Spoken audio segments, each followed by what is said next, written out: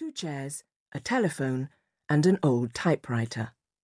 Then there was a teapot, in which Mara Motswe, the only lady private detective in Botswana, brewed red bush tea, and 3 mugs, one for herself, one for her secretary, and one for the client. What else does a detective agency really need? Detective agencies rely on human intuition and intelligence, both of which Mara Motswe had in abundance. No inventory would ever include those, of course. There was also the view, which again could appear on no inventory.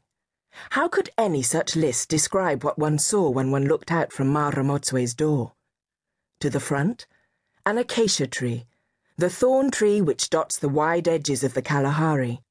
In its branches, in the late afternoon, or in the cool of the early morning, one might see a go-away bird, or hear it rather.